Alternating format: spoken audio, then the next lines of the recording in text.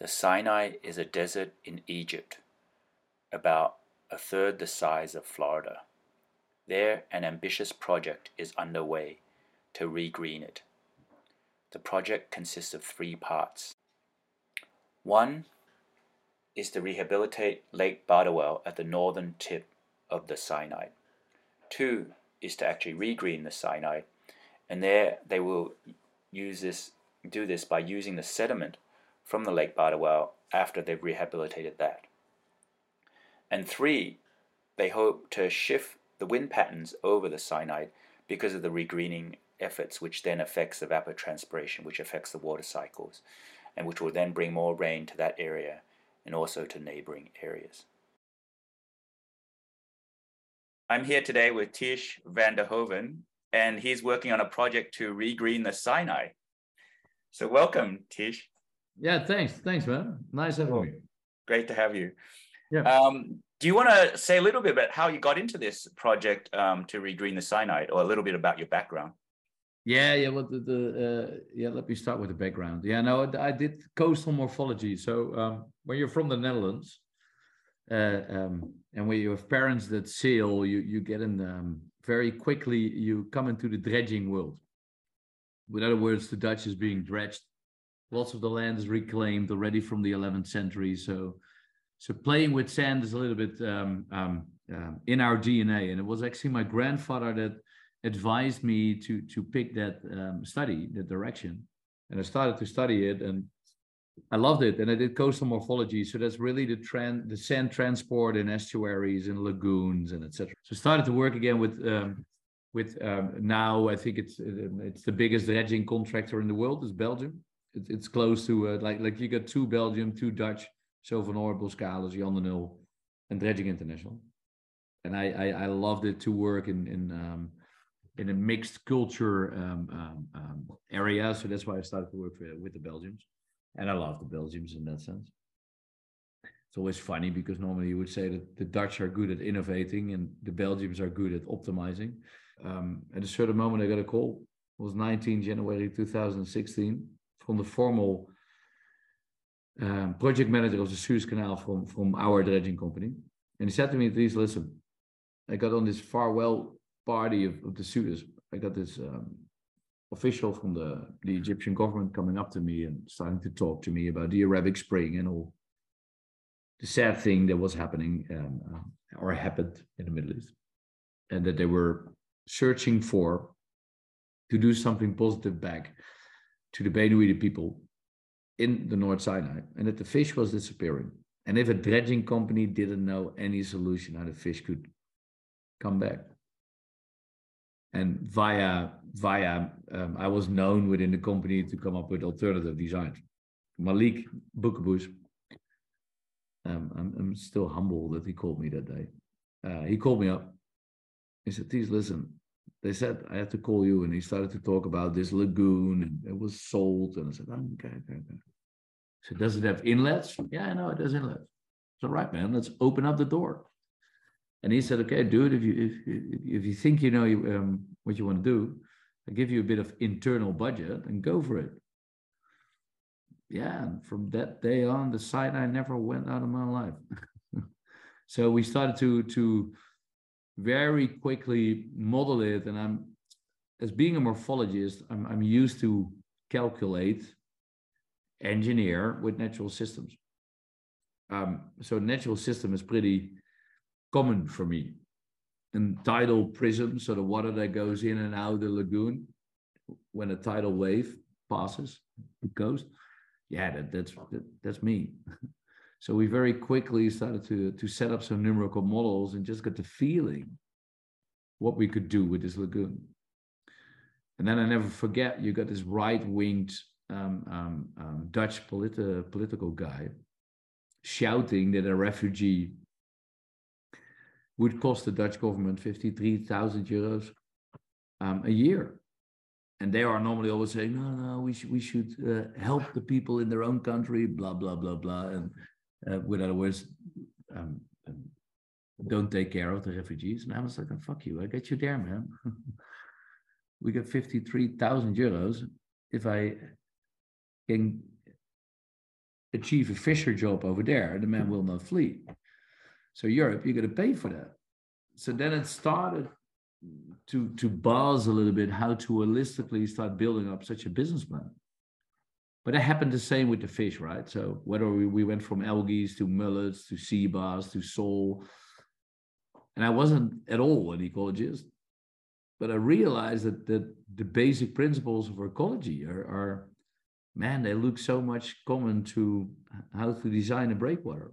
It's all with semi-ferric formulas, with data, with interpretations, finding the relations, etc. So very quickly we were able to build a model or a process model based upon a numerical model, and it was crazy. I was like, what the hell? Why don't we do this all over the planet? And then, of course, we started, we had some support from University of Wageningen and some aquatic people. And in principle, they said, in principle, you're right. But if you want to follow the rules of ecology, you have to start setting up these complex models and blah, blah, blah. I said, yeah, no, leave the models. They're way too complex. And I'm not yet on that level. So started to create, together with Malik, a bit of a business plan around it. I want just to step back just to give the larger picture. So you started out with this project to regreen the Sinai. Now the larger picture comes. Now the larger picture comes. Okay, cool. Give me 1 second, because then we realized by doing it, it was not only opening the door, but it was dredging tidal gullies. And the moment we started to do that, I was touching the subca soils. And the subca soils, if you're from the Netherlands, you know that marine sediments are very fertile the moment you have flushed them, because that's why the Netherlands is such a big agricultural producer. So what we started to realize, wait a minute, if we dredge those soils, we're not going to throw them away because they cost a lot to dump them offshore. We're going to start using to regreen them. And of course, by saying it, we started to look from the lagoon way more into the desert. And you see all of these dried up rivers from Google Earth. And then just as an engineer, I was like, wait a minute, okay, so if we can use these sediments, we will be able to get the salt out of it. It are the organics that are required to grow the plants. It are the organics that naturally manage the water. So what we need to do, we need to use those sediments to start regreening. And then somebody came into me. It was actually it's a long side story. I won't tell too much about it. It was a client of me that who gave me a bit of time to work on it. And he said to me, "I will come every Tuesday night at your place." And so I was working with the sediments and thinking about regreening, creating microclimates, cooling the air, creating a little bit of water cycle. And he came up to me and he showed me the Green Gold documentary of John Liu. And first of all, I didn't want to see it. Like, dude, I'm too busy. I got to do this. But a friend of mine put it on at night, and I watched it for 35 times in a row. And it's John Liu saying at a certain moment, or first Jeff Lawton, what we need to do remains relatively simple. It's just hard work. And it was John Liu that said, if we can restore large-scale damaged ecosystems, why don't we fucking do it? And I'm like, wait a minute. Because when I started to look at the Luz Plateau, man, those amounts of soils are peanuts for the dredging industry. We can do this large scale. So why the fuck are we not doing it? Why don't we change the purpose of our industry and start to do it? So when I saw that documentary later on, and I'm not a writer, I started to make drawings. Very practical. Yeah, I just want to step back just a little bit. So the lowest plain is actually a desert area in China that's about the size of Belgium, and so the Chinese regreened it, and John Liu it's already the size of France. Did a documentary, of the whole process. And then the Sinai is a bit smaller than Belgium, right? It's about maybe the third the size of Florida, I think. Yeah, it's 35,000 square kilometers, which flows into the Mediterranean. Okay, yeah. And just to give a little bit of the geography, so the Sinai is on the northern east end of Africa, and then it kind of joins into the the western part of Asia and the Middle East there. Yeah, it's really the tectonic plate which was attached to Africa when Africa was drifting towards Euro-Asia. It was the Levant tectonic plate, which partly is Lebanon now, and partly is that Sinai that really bounced into Eurasia. So it's really the bridge from Africa to Asia. Absolutely. Yeah.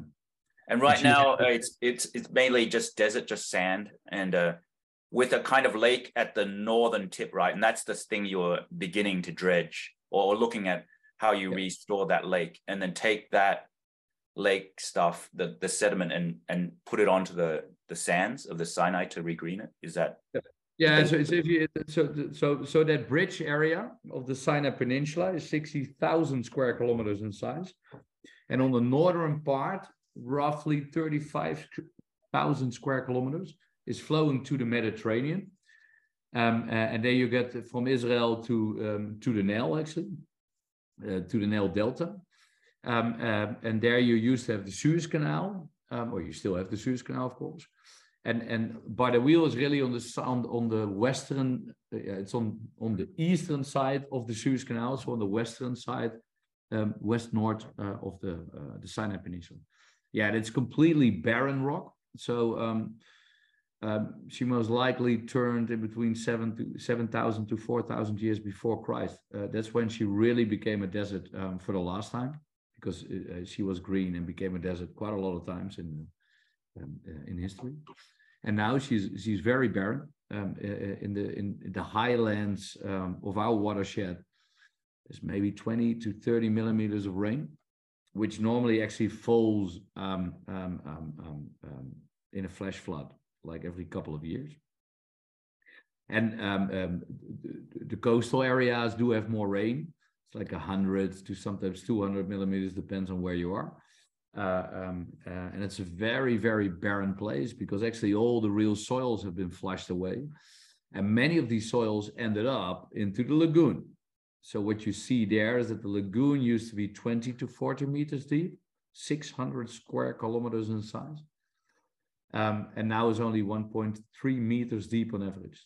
And if you would drill a core into it, the first 5 to 10 meters, depending on where you are, will be the subka soils. So very mineral and nutrient rich, silty clay, sometimes 40% clay sediments. And underneath, there's another 10 to 30 meters of sandy sand. And that's actually sand coming from the Mediterranean. And the subkas are really the eroded soils.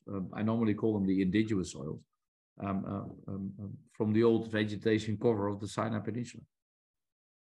So there you see the whole Sinai Peninsula reaching from the Nile Delta all the way up to the Dead Sea. So the whole Levant tectonic plate reaches further up there, up north, and goes all the way down, right? And here you can see that very sharp white edge, which is really the wind erosion when the wind falls from the Mediterranean into the Red Sea. And here she's highlighted what we're doing. The main city there is El Arish, and this is Bardawil. And if I would show you, so here you get a little bit of a view of Bardawil itself, where you currently have two inlets. And again, it's as being an engineer, we like to hindcast our calculations. So this is the lagoon currently as she is, with the two manipulated, dredged inlets already from the 1920s. So it's one on the eastern side and one on the midwestern side. And there you get the full area. You can see that she's very, very shallow as we speak. The current inlets are actually dredged there in 2019, a bit inspired on the work. And here you get a kind of a plan view with a cross section. What I'm just trying to explain to you is that you got the top layers of the subka approximately 5 to 10 meters deep. And you got the beach sandy soils, which lots of shells coming from the Mediterranean. And just to get you a rough idea of numbers, the subka soils are approximately 2.5 billion cubic meters in volume and are ranging in organic matters from 3 to up to 15%. So they're very high on organic matter. But there are many other nutrients. What we actually see is that the real nutrient missing is phosphor, but it's still a bit into. And so we're gonna so when you spread this sediment up onto the you don't spread it kind of the slope, which is the you main. don't spread it on the slope. You don't spread it on the slope. Wait, let me double check that. Now, what we did together with for the people who don't know him, Google John Todd. He's one of my, normally I call him one of my Jedis, but he's an amazing ecological pioneer. There you go. The man standing here on the right. And he started already in the hippie times. And he created the eco machine. And there you can see all of his work. And he actually started to create aquatic food webs to purify water, but also sediments, ranging from ecologically disordered water up to heavy chemical pollutions. And it's really bizarre what the man does. And he purifies water with photosynthesis. So he actually purifies the water and he builds biodiversity. It's really amazing what he did. And John Liu got me into contact with him. I think I met him in 2017 in October. And since then, he's one of my close friends. Yeah, I've seen some of his tanks, his sequence of tanks. So you kind of clean the wastewater by putting it through a whole sequence of biologically filled. But what he does goes further. Like many of us are used. I used to be the same. Is that you design something because you want to get something out of the system you build. That's not what he does. He builds functional ecosystems. So he builds an environment a functional ecosystem can build herself. And you don't ask, you don't design nature. You let nature design herself and she will give you whatever she wants to give. And it's really, the man is mind-blowing if you speak to him. And he came up with this very easy concept. When I took him over in November 2017, we set up a convention with Li Rei, that's the guy who did the Lust Plateau in China, with Tim Flannery, John Liu, John Todd, Daniel Halsey, many of the different people that got attached to the project. And John Todd came up with this very easy system. And he said, man, you get salt and you get marine sediments. So what you need to do is you need to start building an aquatic food web which can feed the people, put a geodesic dome on top of it. And in the morning you tap it and it will rain. It's just what, of course, the normal function of water is in an ecosystem. But it will educate the people. The rain will fall, will infiltrate in the soils, and that can grow then trees, deep enough roots. And after a while, you can change it. I said, John, I'm loving it, but I'm an engineer. Let us start working together. Let me create a calculation method behind your intuition. But let me then edit and scale it up. And that's what we started to do. So those geodesic domes that we just saw, those are what you put on the Sinai, right? And then the water in them. Wait. This is where the idea started with John Todd. Okay. And John Todd was actually, you have to move them every 2.5 years. And I said, I'm loving it, but this is not what I can use as a scale up towards my dredging industry. So what I'm started to do together with John Todd, build first in the window, then on a farm. So we started to scale up as eco-oases, started to calculate how much water can we produce, how can we ecologically order the water with an aquatic ecosystem so it fertilizes and let the plants grow much quicker. What kind of halophytes do we need to select and use to grow on the subcat soils? And how can we trigger the diatoms, which are the crucial algae there in the beginning for the fish, to grow them. And that's what we started to do. And this ended up now here on the laboratory, which I have, it's just 500 meters away from where I am right now, and where we build a geodesic dome inspired by John Todd, but with John Todd together also upgraded with a soil basin underneath. And this is actually a laboratory, or I call it a physical model test, because I'm an engineer and I don't need to understand everything. I need to be able to predict everything. And what we do here is with all different habitats and with different aquatic feed trains, we can build ecological function in the combination of an atmosphere, a land, and an aquatic ecosystem. So it's kind of an incubator, what you need to do outside. And this we scaled up to a principal farm of 17 hectares.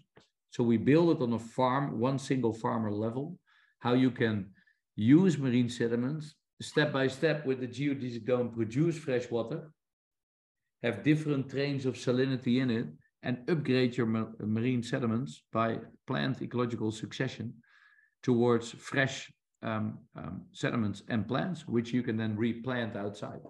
So what we created, this is on a farmer level, but we got a 17-hectare one, which is a little bit more industrialized, where you can produce many, many different types of plant species attached to livable soils.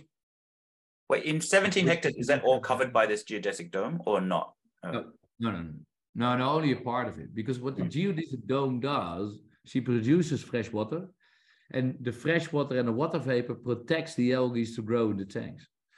So you have, you got to realize you got like, the first part is really aquatic and atmospheric. So you produce water, you produce fish, and like an aquaponic, where you also produce the fish food. And the aquaponic becomes the fertilizer of your marine sediments. And the marine sediments you dredge, they're very salt. And step by step, with back currents, you're going to desalinate the soils with different types of plant vegetation growing there. So you start from halophytes, you go to grasses, you go to potatoes, you end up with trees or whatever plants you need. And with it, you produce fish, seaweeds, etc. So you produce a very diverse food pattern for the people working there. And step by step, you upgrading the marine sediments towards the indigenous soils they used to be, towards the fresh biospheres you can start replanting. And this is how we're going to do it, most likely on a larger scale. And what we then do, I don't know if I have it here. Let me double check. Yeah, here. This is actually the one I'm currently building in the Sinai together with Hoeven.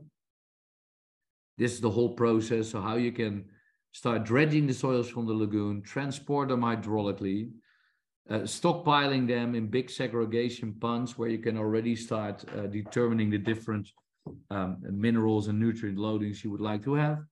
So that's where you do the soil engineering. And you go from halophytes to grass crop trees, how to upgrade these soils by producing the food, and how you can do it.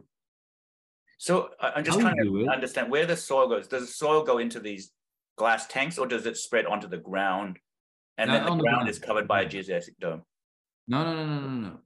You have here what you see, you have your geodesic domes with your aquatic tanks in there, right? And you have large slip fields. I don't have the farm level in here, but you have large slip field segregation ponds where you build, like, most likely what we now think is 30 to 50 centimeters of segregated settled soils, marine sediments. And that's where you start to grow halophytes, increase the permeability, have the soil biocompacted, and step by step have the different plants on it. And well, I'm just sorry, where does the soil go? Is it go in the tanks, or does it go in the ground of the geodesic? Segregation ponds. So you have to see really levees here. So this is also another design, but this is, so take the tanks out of it. So but it's also with the dome. So you get misjudged. I don't have it here. They're just okay. So it's spread out on the floor of the dome. Yeah. Okay, got it. Yeah, but not in the dome. Huh? Oh, it's outside the dome. Yes, in the larger farms. So mainly the community farms. That's where it's outside, and you have shade nets on top of it because the domes are way too expensive. Okay. And it just costs too much material. And what we actually then going to do, so you got to see, like, out of your 17-hectare pilot farm, which we're currently designing to start building there, hopefully soon, because we signed the contract. Is from the 17 hectares, approximately 2 hectares are geodesic domes with aquatic food webs in it of different salinity levels. So there you have algae, mussels, fish.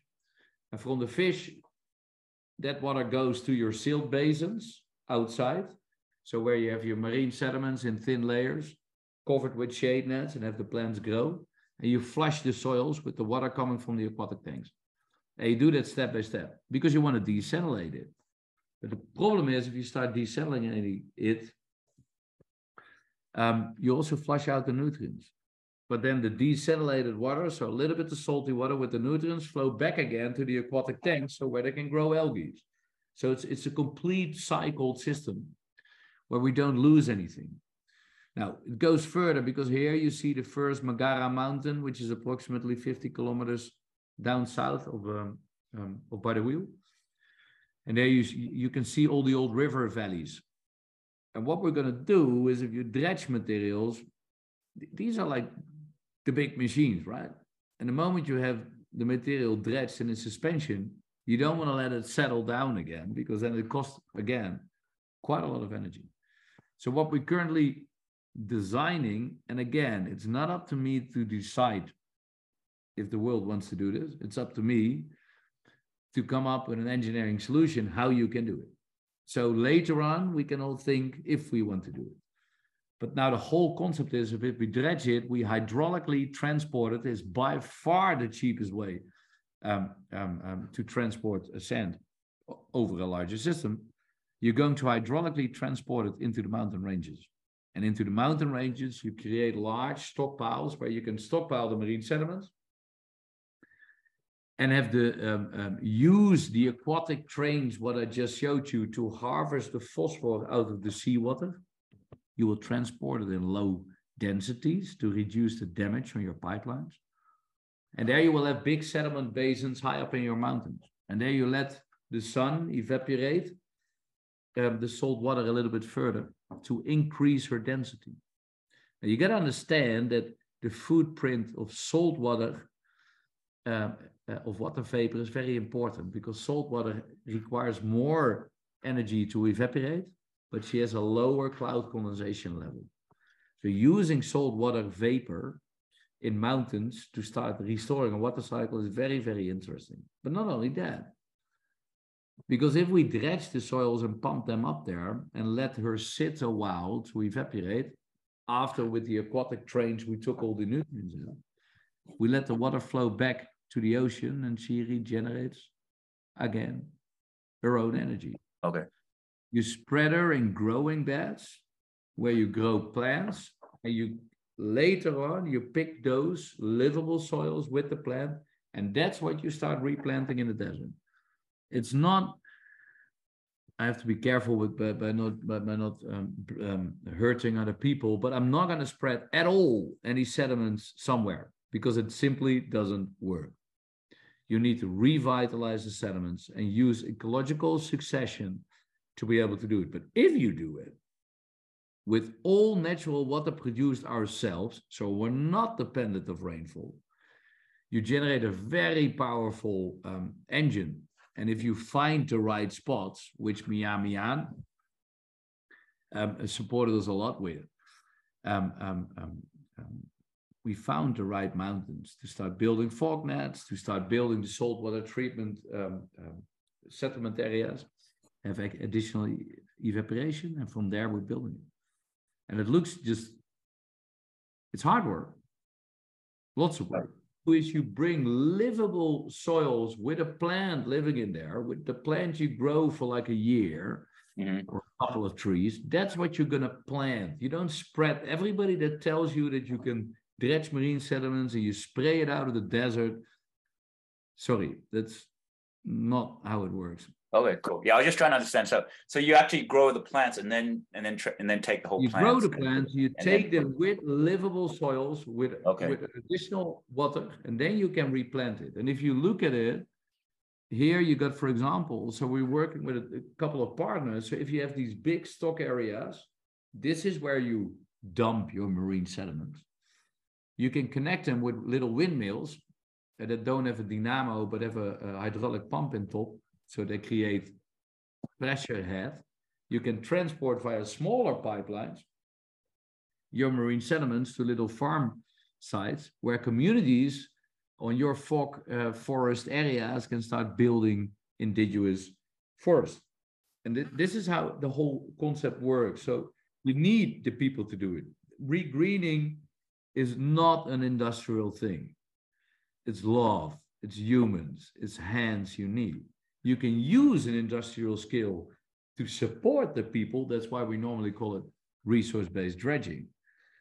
But I don't believe in any industrialized way of planting, seeding, or whatever it is. It's people that got to do it. So what we did is we generated a concept via John Todd, which we call the eco-oasis, and you can transform her in many different shapes you want. But in principally, it's the fact that you create mini ecosystems. So you use all the positive feedback loops within a complete ecosystem in the atmosphere, the land, and the aquatic to increase microbial communities, to revitalize the sediments. And that's what you, with livable plants, going to plant on the right spot where they can sequester water vapor from your atmosphere. And these are the basic principles. Now, last but not least, I'm currently just wrapping up the whole flow line, is because many of the people, what we came up with was a complete natural way. So we're producing our own water, the farmers are producing their own water, and that's way how you can start planting. But of course, water then is the limiting factor in a desert. And then I started to meet guys, because the whole concept of what we're trying to do as the weather makers is give a new purpose to existing industries. It's the oil industry, it's the dredging industry. Many of the people that are working in these companies don't want to destroy nature. They're just fed into this money-making machine where everybody doesn't give a fuck what they do, but they all want to change. That was myself as well in the dredging company. So what we started to realize is that if we can use existing old industries in a positive way, if we change the purpose, you can do funny things. And then these guys came up to me of a very big Dutch shipping company that had lots of oil tankers, which were making a loss, but they couldn't sell them because too many people were trying to sell these boats. So the financial investors had a big problem. So they came up with a concept inspired by a shaman from Greenland.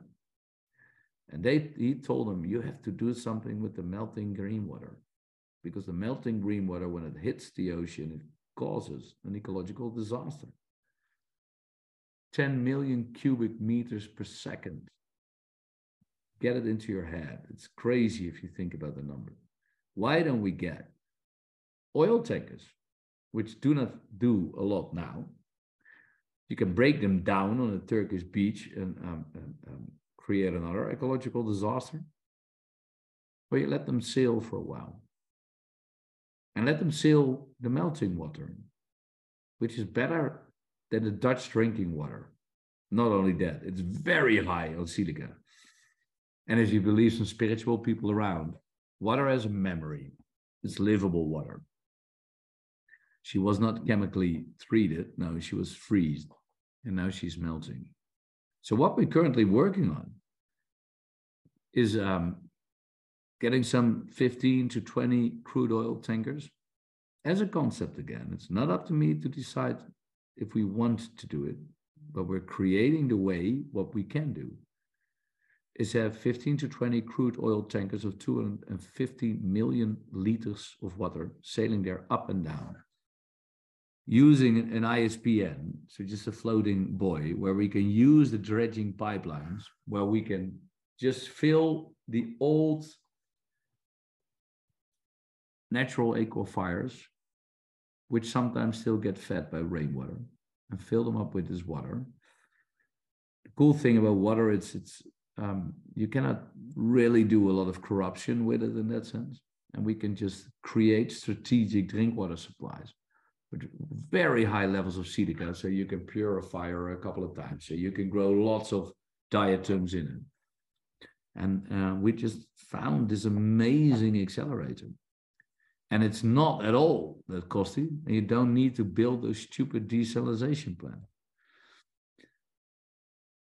So there's not really a reason, technically,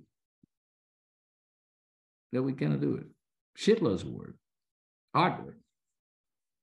Way better than a war, if you ask me. So it's just a matter our species, of our principally funny world, what do we want?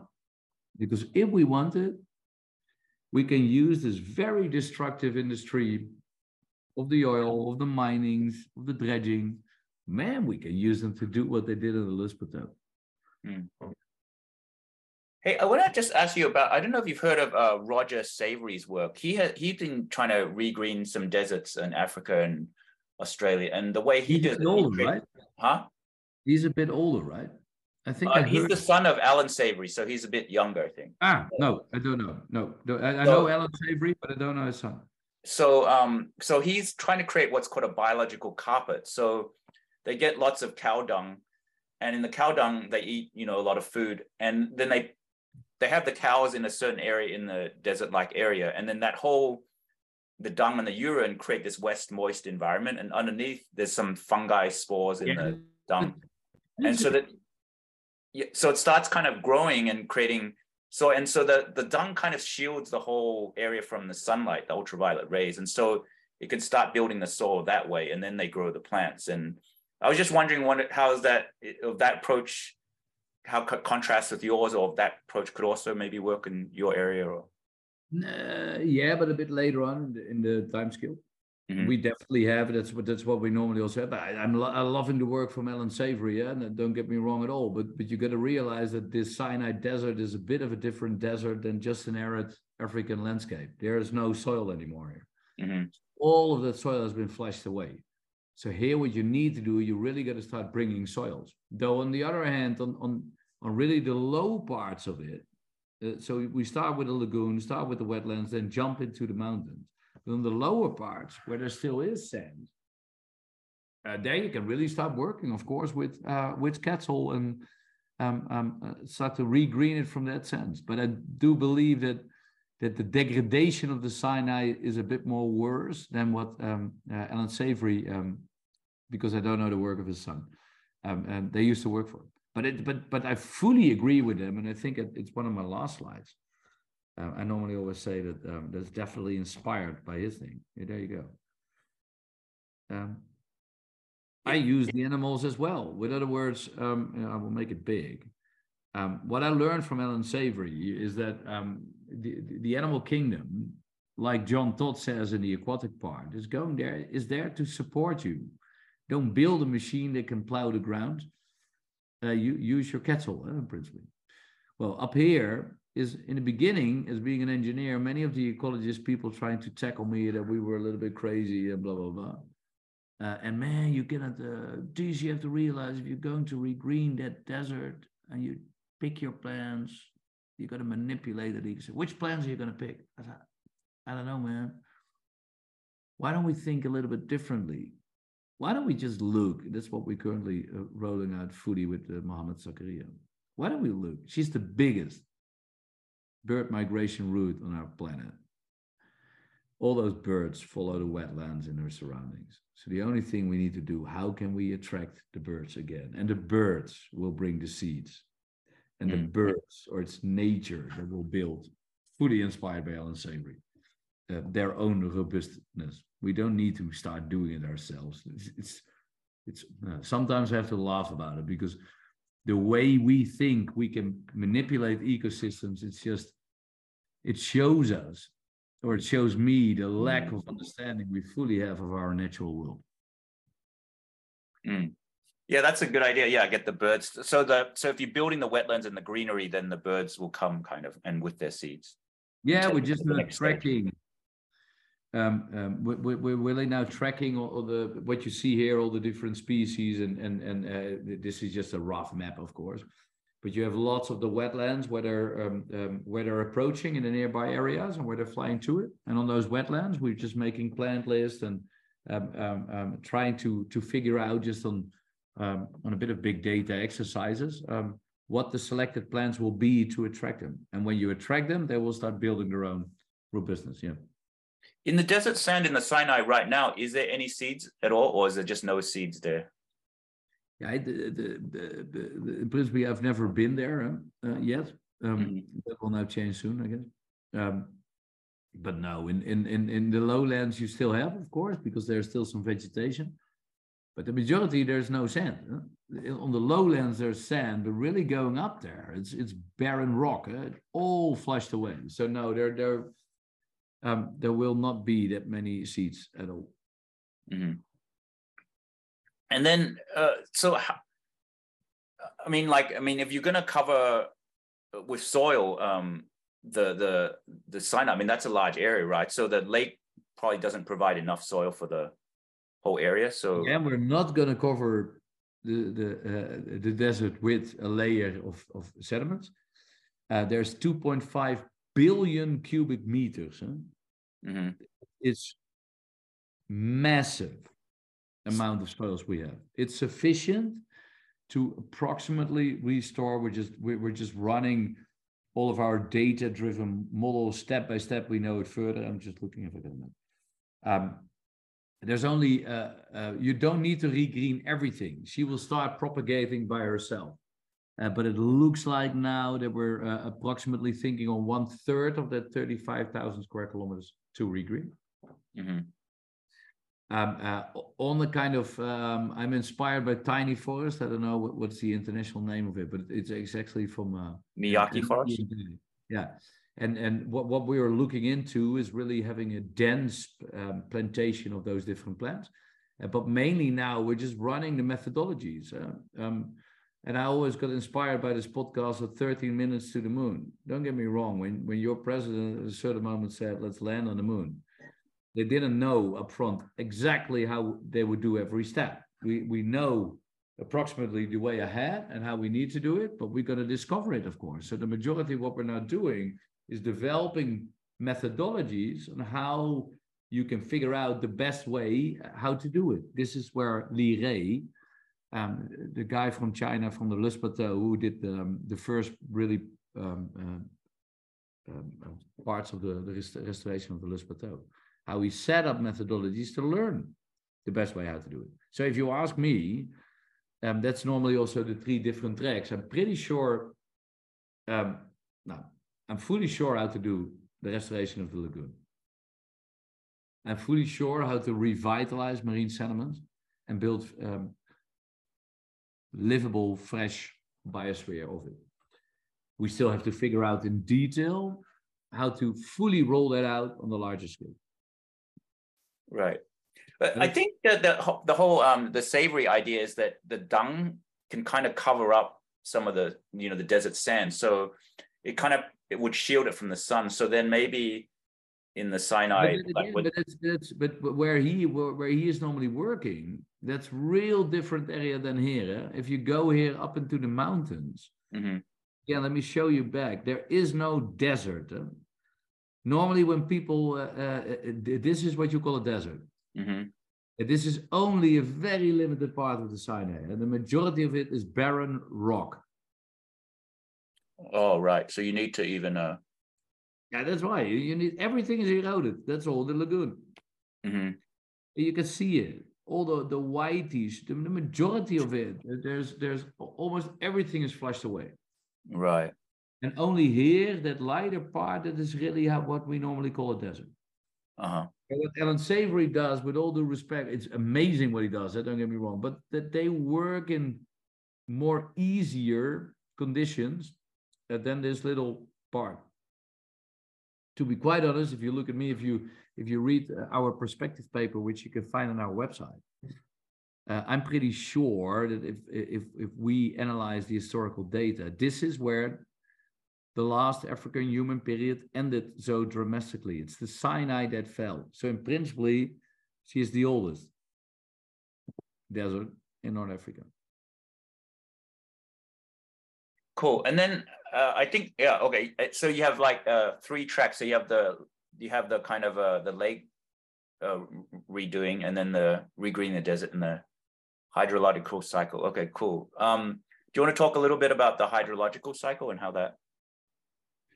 Yeah, the hydrological cycle is what we're currently doing based upon, I don't know if the people know him, but Mian, for me, is also one of my Jedis. But he was the head of the climate research of the European Commission. And you normally summarize his work as water begets water, soil is the womb, the vegetation is the midwife. With other words, it's a bit of a sharp one. Climate change is not that much about carbon dioxide. It's much more about water. Don't get me wrong. It has to do with carbon dioxide. But the biggest driver of it is water. And what he explains, it's the vegetation cover that grows so much quicker if you have proper animal life living there. It's the vegetation cover that naturally manage her water, harvest her water, evaporates her water. And where I actually showed, it's just outside the reach here because it's within Valencia, is that your evaporation on sea is your cloud trigger former, and approximately is 2/3 of the water vapor concentration you need to get rain. And when the water enters from the ocean into your land, in the Mediterranean basin, it's approximately 14 grams when it's 26 degrees. You need an additional 7 grams to let it rain on a mountain range of approximately 2,000 meters high. I just tried to summarize his work, what he did in Valencia.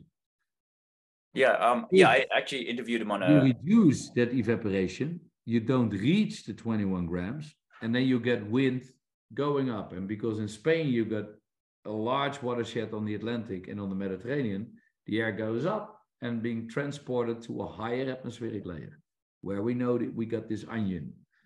And then you lost it. That's what he saw. That's why he predicted all the floodings in Eastern Europe, and everybody called him crazy, but everything happened. Well, the funny thing about the Sinai, the first time I traveled up to him, I had to meet him via John Liu. And he's, first of all, a very funny character. He showed to me, let me see if I got the map. Here it is. So his work was there. You got the continental divide. And very simply said, a continental divide is a mountain range high enough. And by that elevation, you're losing temperature, so you're increasing condensation, so your water droplet starts to fall, so you change weather system. Very simply said. That's what a continental divide means. And he said, dude, you got one on the Sinai. With other words, there used to be, because this map is being based upon 5,000 years old DNA data by the UN, et cetera, et cetera. There used to be a continental divide on the Sinai. And normally it says that light blue area, which you see here, so it's the southern parts of Europe and the northern parts of Africa, fully connected here with the Nile River, is that 70 to 80% of the water that evaporates on the Mediterranean falls back into that light blue area, if the water cycles were still functional. But the water cycle got broken, and very quickly, and this is what we showed here, because this became a desert. What happens every day, approximately 70% of the days a year, these kind of winds start. And lots of the meteorological people look at the bad weather systems, but I'm a morphologist. So what we started to do, together with Miamian, understand what he meant. And what Miamian did with his work, he separated low pressure systems coming from the Mediterranean or the Atlantic Sea, and he really isolated his local water cycle events in Valencia. That's what we did here.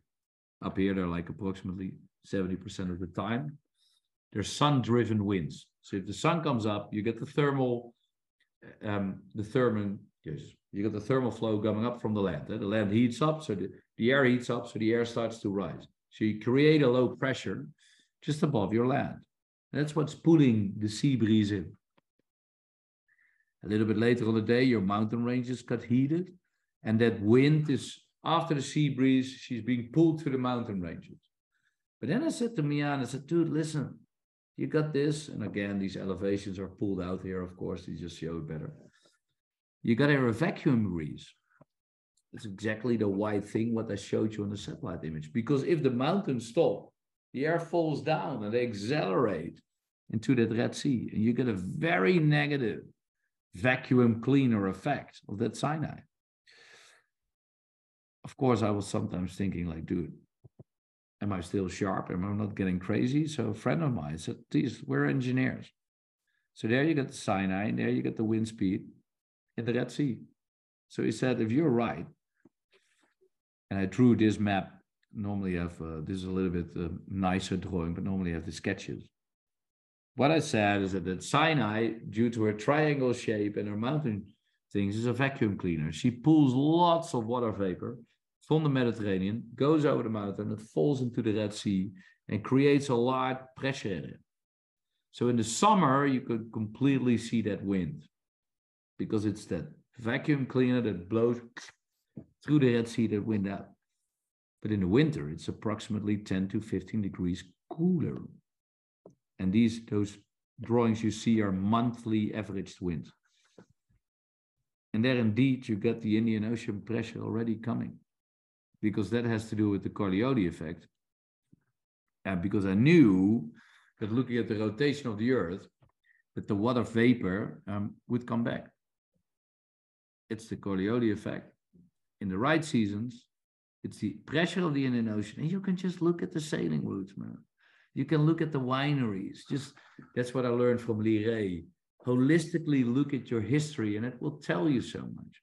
So what we discovered is if you flip the wind by restoring the wetlands, by getting that 14 gram Miamian told you about, restoring that vegetation cover, increasing the 14 grams to 21 grams, and what happens then? You reach your cloud condensation level within your mountain range. But if you reach your cloud condensation level, your air implodes. So you start pulling sea breeze or thick, moist air from the sea on a higher level. And then your droplets form. But by condensating, she heats up her surrounding air, and those clouds, like cauliflowers, start to exist.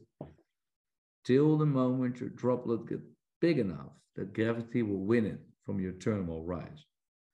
And you flip your winds. And if you flip your winds, you stop the pressure. And then if you look at the Coriolis effect, you know that the Indian Ocean pressure, like I showed you there on the right side, comes back. Can you say a little bit, repeat the logic on why the wind flips direction?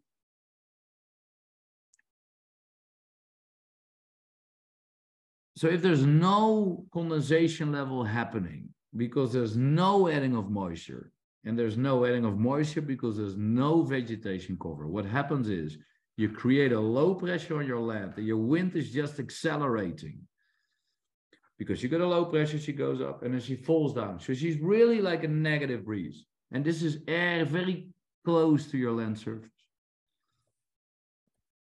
Now, if you recover this ecosystem, you don't need to recover it all, parts of it. What happens is because there's vegetation cover, there's water. So if the sun goes up, first your water starts to evaporate. So your temperatures remain much cooler, approximately 10 to 15 degrees cooler. So there's less thermal flow. So if there's less low pressure, there's less wind coming. So the wind is slower and you're adding water vapor because you're evaporating moisture to reduce your temperature.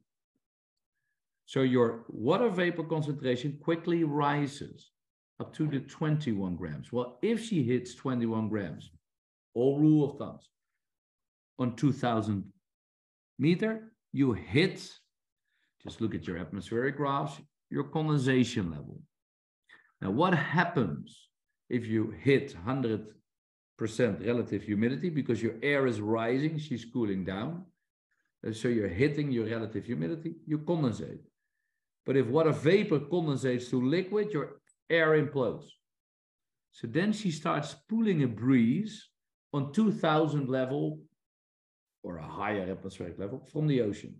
So there's no very strong wind close to your land, but it's a much smaller, gentle wind. And then she condensates. But if water condensates, she heats up the air around her. So the droplet starts rising. And then she cycles again till she comes bigger and bigger.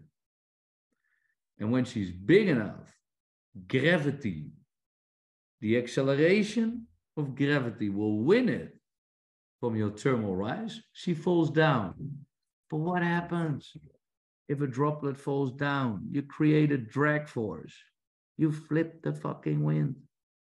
Are you saying you're dragging in? No, are you a sailor? Are you a sailor? Google it.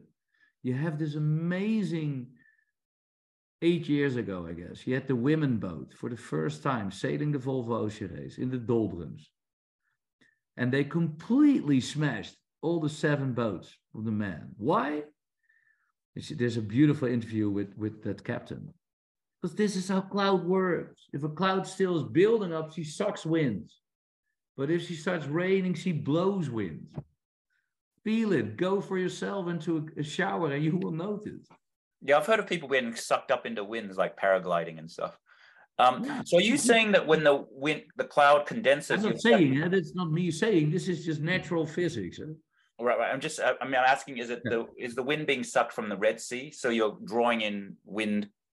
No. From the Red Sea? No. No. Here you get the cycle. Now what happens is you've got, in an ecosystem, you have different scales of it. And I don't know if you know the Coriolis effect, but due to the rotation of the Earth, your mass will flow to a certain way. That's why in the northern atmosphere, your sink drains in a different direction than in the southern one.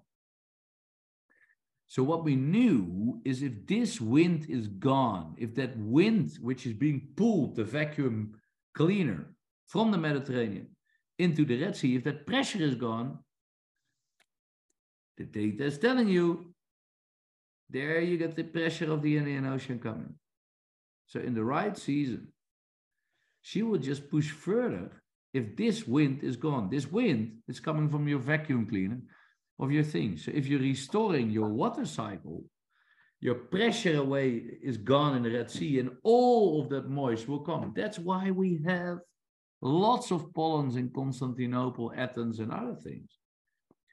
Where we know they're all biodiversity from the Indian Ocean, but we don't know where to go. I can tell you further.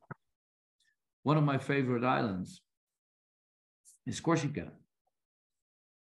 But there are many of these islands in the Mediterranean. Go to the southeast side of all of these islands, and they all have the Levant terrassen. So the first time I was there, like, what the fuck, Levant terrassen? Why Levant? Oh, because it's known that in the winter, the winds from the Levant, the tectonic plate Levant, which the Sinai is part of, would bring the rain. We know it. It's written all over our history. That's what it does. You completely flip a regional weather system. I was reading Tim Flannery, the book, The Weather Makers, on page 66. That it was in Mesopotamia, that it was Babylon that fell. And everybody was surprised with it. And why did it fall? Because all of a sudden, it was the sun flood. And I'm an engineer. Huh? I'm not at all a scientist. But I was looking, if the system used to be this, and the system flipped to this, you flip the complete wind here. So by building up this pressure, the pressure of the Indian Ocean cannot go into there anymore, and she flipped into Mesopotamia. Sun flood. It's the clouds. It's water vapor. Is it the biotic pump you're talking about, that effect? Yeah, but the biotic pump is Miamian is different than the biotic pump. They're similar, but Miamian describes a destroyed system. A biotic pump describes a functional system. But in principle, it's the same, because the biotic pump says that if you evaporate moisture, which implodes, she pulls the breeze into her. That's why we call it a rainforest.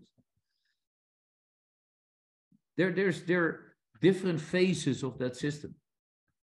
Okay, so Miamian is saying that this is the energetic way how air flows. This is a larger scale than a biotic pump. This is your Earth system scale.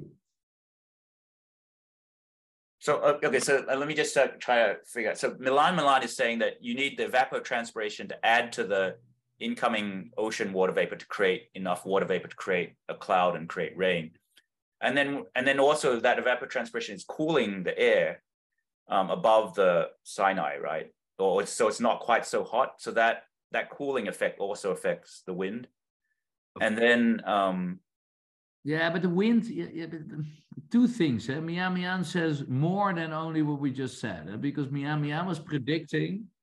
Let me just get a map. Here, there you got the continental divide. So you got a mountain range, which is the highest there. In Spain, it's your backbone. One side it flows to the Mediterranean, one side it flows to the Atlantic. What Miamian saw was that those stupid Europeans were drying their swamps. And because they were drying the swamps, they were completely destroying the evaporation required to reach your cloud levels on your continental divide. And when they were stopping it, they didn't reach the 21 gram, but for example, reached the 19. And with it, it was drier, so the wind speed, due to the increase of temperature, was accelerating, and they bounced into each other, and the Atlantic and the Mediterranean, and they were transported to a higher level.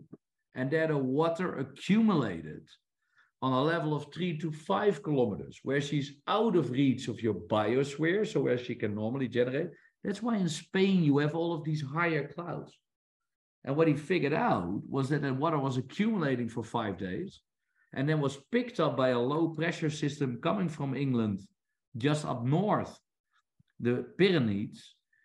The low pressure systems can break through the atmospheric layering, pick up the moist, and they would drop it in Eastern Europe to completely create floods. That was what Miamian was saying. The 5B-shaped water transportation, what caused desertification in Spain and caused floodings in Eastern Africa.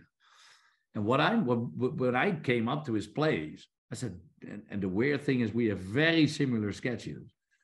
I was actually saying, listen, up in the Sinai, I don't have two very big watersheds, your Atlantic and your Mediterranean, that build up kinetic energy, that bounce to each other and transport it to a higher level.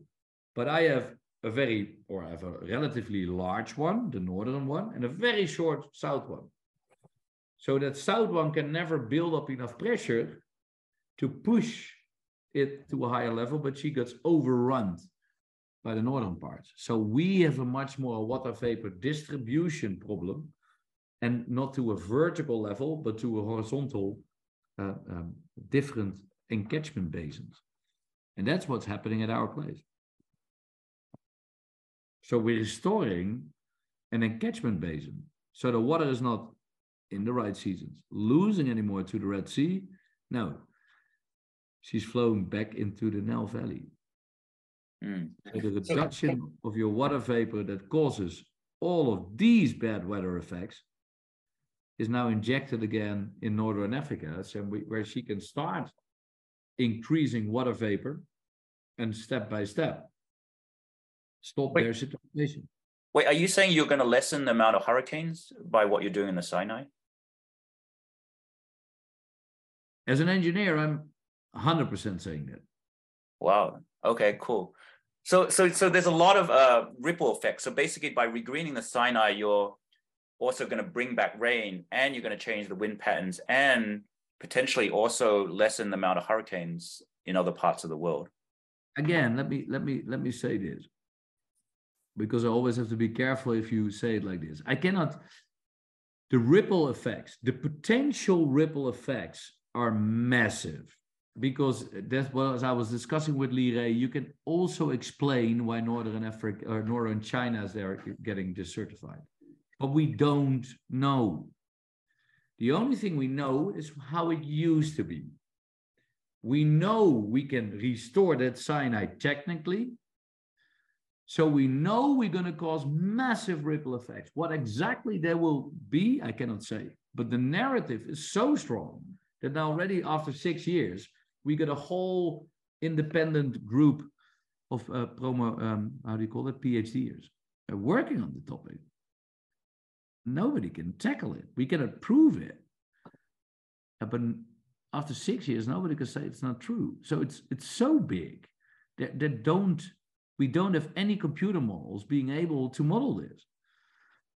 Of course, we have global models, but they're more climate models and not attached to weather. And here what we do is we're sucking in two different scales of numerical models. So what we're doing is, what we do know, and we just now signed a cooperation agreement with the Egyptian government to hopefully start dredging now within June. Is what we know, the moment we start restoring the wetlands, we will see a change in water vapor distribution over the Sinai. So the good thing is, and that's what we learned from the Luz Plateau, that's what we learned from all the permaculture people. You learn by doing. Start with it, measuring it, do it. But it does give a full global potential solution. Not that by fixing the Sinai you fix everything, but by fixing the Sinai you create an opportunity to regreen all Northern Africa, Middle East, and Northern China. And that's what we normally, or that's what the message of the Wet Americas always has been. If we focus on the Sinai to bring together our destructive industries to restore this ecosystem, we create light in the tunnel. Because I believe, as an engineer, that this is the way forward to fix climate change. Yes, we have to do something about pollution. Yes, we have to do something about smart ways of sustainable energy. But ecological, planetary restoration has to be by far number one on anything what we're going to do in the nearby future to survive as a species. Mm. So when you regreen, when you get more rains in the Sinai, does that water vapor also then spread eastward to the Middle East, like Israel, Jordan, and then up into Asia, like some of that water vapor, and create more rain there? What the cycle stops. How can I easily say it? If it's a desert, she pulls a lot of moisture out of that Mediterranean. If you regreen her, you stop the loss of that water out of the Mediterranean and catchment basin. Due to the fact you start to regreen the Sinai, you cool off that local temperatures. So the increase of moist will create an edge where you will start increasing more water vapor. So yes, if you regreen the Sinai, you will get more rain in Israel, Lebanon, and the eastern parts of Egypt. And then if you have more rain there, you can regreen that more, and then your edge is shifting up to your side. And yes, then you can start thinking of the whole of North Africa and the Middle East. But this is not weird, because this is how we know that the whole system became a desert anyway. Like Xavier Rudd used to say, we have seen this all before. Man, the desert, I don't know if you know, I figured it out later on. You can read that in our perspective paper on site.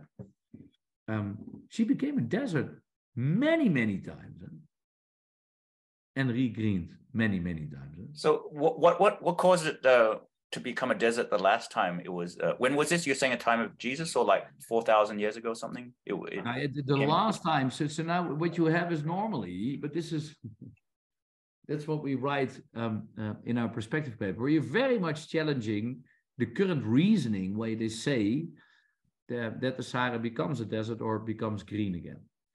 And normally they say it's the precession of the axis of the Earth, right? Because she shifts every 22,000 or 25,000 years. You know it, right? Yeah, yeah. And that causes a climatological change. The last African human period, which was approximately ending somewhere 4,000 or 3,000 years before Christ, ended very rapidly in 100 to 200 years. And if I'm, as an engineer, just looking at the data, I can tell you that's not. Yes, the precession has a very profound impact on those climatological changes, but it's not the main driven reason why that ended. It's human destruction. And that's what many other researchers are now saying as well, that could it be, because that's what we're saying as well with the Sinai. We know that the Levant started to chop down the forest for hunting grounds, and using the forest as a fuel to start deforestating it. And we know there used to be a forest, I think, 125,000 years before Christ. And then step by step, the society started to grow, and we started the savannas to overgraze, And when we started to overgraze, the whole system collapsed. Now, what we're saying is, could it be that if that Sinai has such a profound impact on the climate, could it be that there's not a polarization in the discussion? Oh no, but parts of the Sahara are naturally desertified and parts are human-induced climate change. Could it be that human-induced climate change has a much bigger impact than ever thought of if you simply look at the weather system? And that's the pitch. I'm not going to say here that everything I say is true, because it's so big, it's almost too big to grasp. But what we're saying is, could there be a complete different narrative behind climate change in the history of our planet? Because if you then start thinking of what ecological function does to water vapor distribution, you can see a complete different pattern occurring in history than currently the very shallow narrative that the industrialization caused climate change, which is bullshit. It didn't. The desert was there. Why was the desert there? Because we destroyed an ecosystem. It helped us because when the desert came there, we're heating up the planet and we pushed away an ice time. But now we're living on the fucking edge. So now we're going to do exactly the other way around. And we can do it. It's not difficult. The question is, do we want to? And the other question is, can we work together? Right. Well, there are climatologists and hydroclimatologists now beginning to see the connection between, climate patterns and the vegetation and land use. And I'm wondering, is there some, and some of them run these global climate models. But scientists never find a solution. Scientists optimize. Right. I was just wondering whether, you could plug in, if you regreen some of this Sinai into their global climate models. And but what I told you, we have a full, but first of all, the current models are bullshit. They're not good. You got good weather models, the WRF models, we use them as well. And you got the good global climate models, but they're not fitting in good at the moment at all. I've got a full independent wet service. We got a full team working on that. But you see the struggles of science. Science cannot, if you feed computer models which data out of a negative cycle going down, they cannot predict the system, how she will turn up if you change her. That's the problem with the current data. That's why I don't really believe in EA or IA, artificial intelligence, in that sense. Because you're always feeding her with data, and then she's very good at finding a problem. That's science or a solution. But you need to be creative to see the different changes. Like 35 years after they started to regreen the Lust Plateau, they now say, no, we see a little bit of rain, more. Come on. I've been there, speak to the local people. It's raining there way more. But science is afraid. We created a kind of scientific monster, which never sees the solution as strong as she is and never see the problem as bad as she is. Because we're talking about carbon dioxide. Everybody that really thinks a Tesla has anything to do with the solution for climate change, come on. It's a beautiful car, don't get me wrong. I'm not bashing the brand here, but nothing has to do. We're walking a dead end. We're focusing on carbon where water is by far the most worst greenhouse gas, much further than methane. It was Mihan explaining that water vapor on 3 kilometers height is 47 times more worse than carbon dioxide, twice as much as methane. So why the hell are we not restoring water cycles ASAP? Because the cool thing is, you create water, you create food, you create biodiversity, you create stable climates. What? If it all doesn't turn to work out, if something we're good at in species, chopping down forests. So if it all would be false, you still have resources. So it's crazy why we don't do it. It's crazy that our Dutch government, our prime minister says, no, we're going to pump carbon dioxide in an empty gas field. Come on. Which lobby are you listening to? Wake the hell up. And that's a little bit, and I'm not blaming at all any scientist, but I'm blaming the system we created, where we're just walking a a dead end. IPCC does beautiful work, but we're way worse than they're predicting. And they're already predicting that we're doing bad. And what are we going to do? We're going to build solar panels, windmills from which materials? We don't have it. We know it. Ecological, planetary regeneration. It's a pretty cool path. Cool. And how far are you along with the Egyptian government and in this project? Where is it right now? What's the timeline? First deal signed on the COP. So we signed now, after 6 years, a PPP together with Suez Canal. But the prime minister were there, six ministers were there. So we're now, they already start dredging, but they're having some problems. So we're just wrapping up the whole work, and I will travel up there in December, start doing the first workshops, supporting them on the work they're now doing, start to monitoring with them, and hopefully somewhere in June 2023 we'll start dredging the early works together with them, and starting to build the pilot for the regreening of the desert. And it's a 30-year plan. So I can finally say after 6 years coming up with this funny idea, that we can now really start doing it. And we are talking with the Dutch government, with the French, with the Spanish, with the Belgium, all to financially really start supporting this project. Because sadly said, Egypt is very much hit by the war in the Ukraine due to the food. So I'm happy to say that Europe really wants to support it. And don't get me wrong, it's also good for Europe. Less refugees, more work for their industries, and more potential for green hydrogen. And it's so much needed for Egypt because they're in such a vulnerable position with their rapid growing population and their instability of the region. Mm.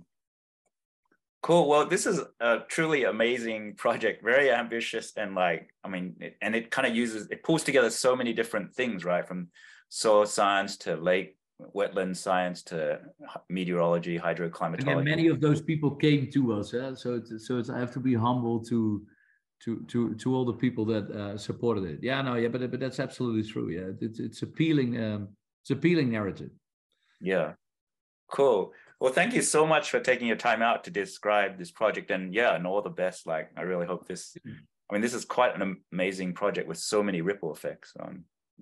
You can find quite a lot of stuff on our website.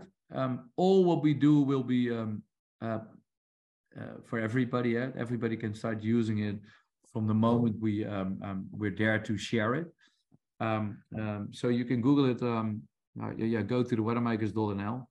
And otherwise we will we'll keep you updated with the progress we make. Okay, cool. All right. Thank you so much. Cheers. Okay, ciao. Be well. Cheers.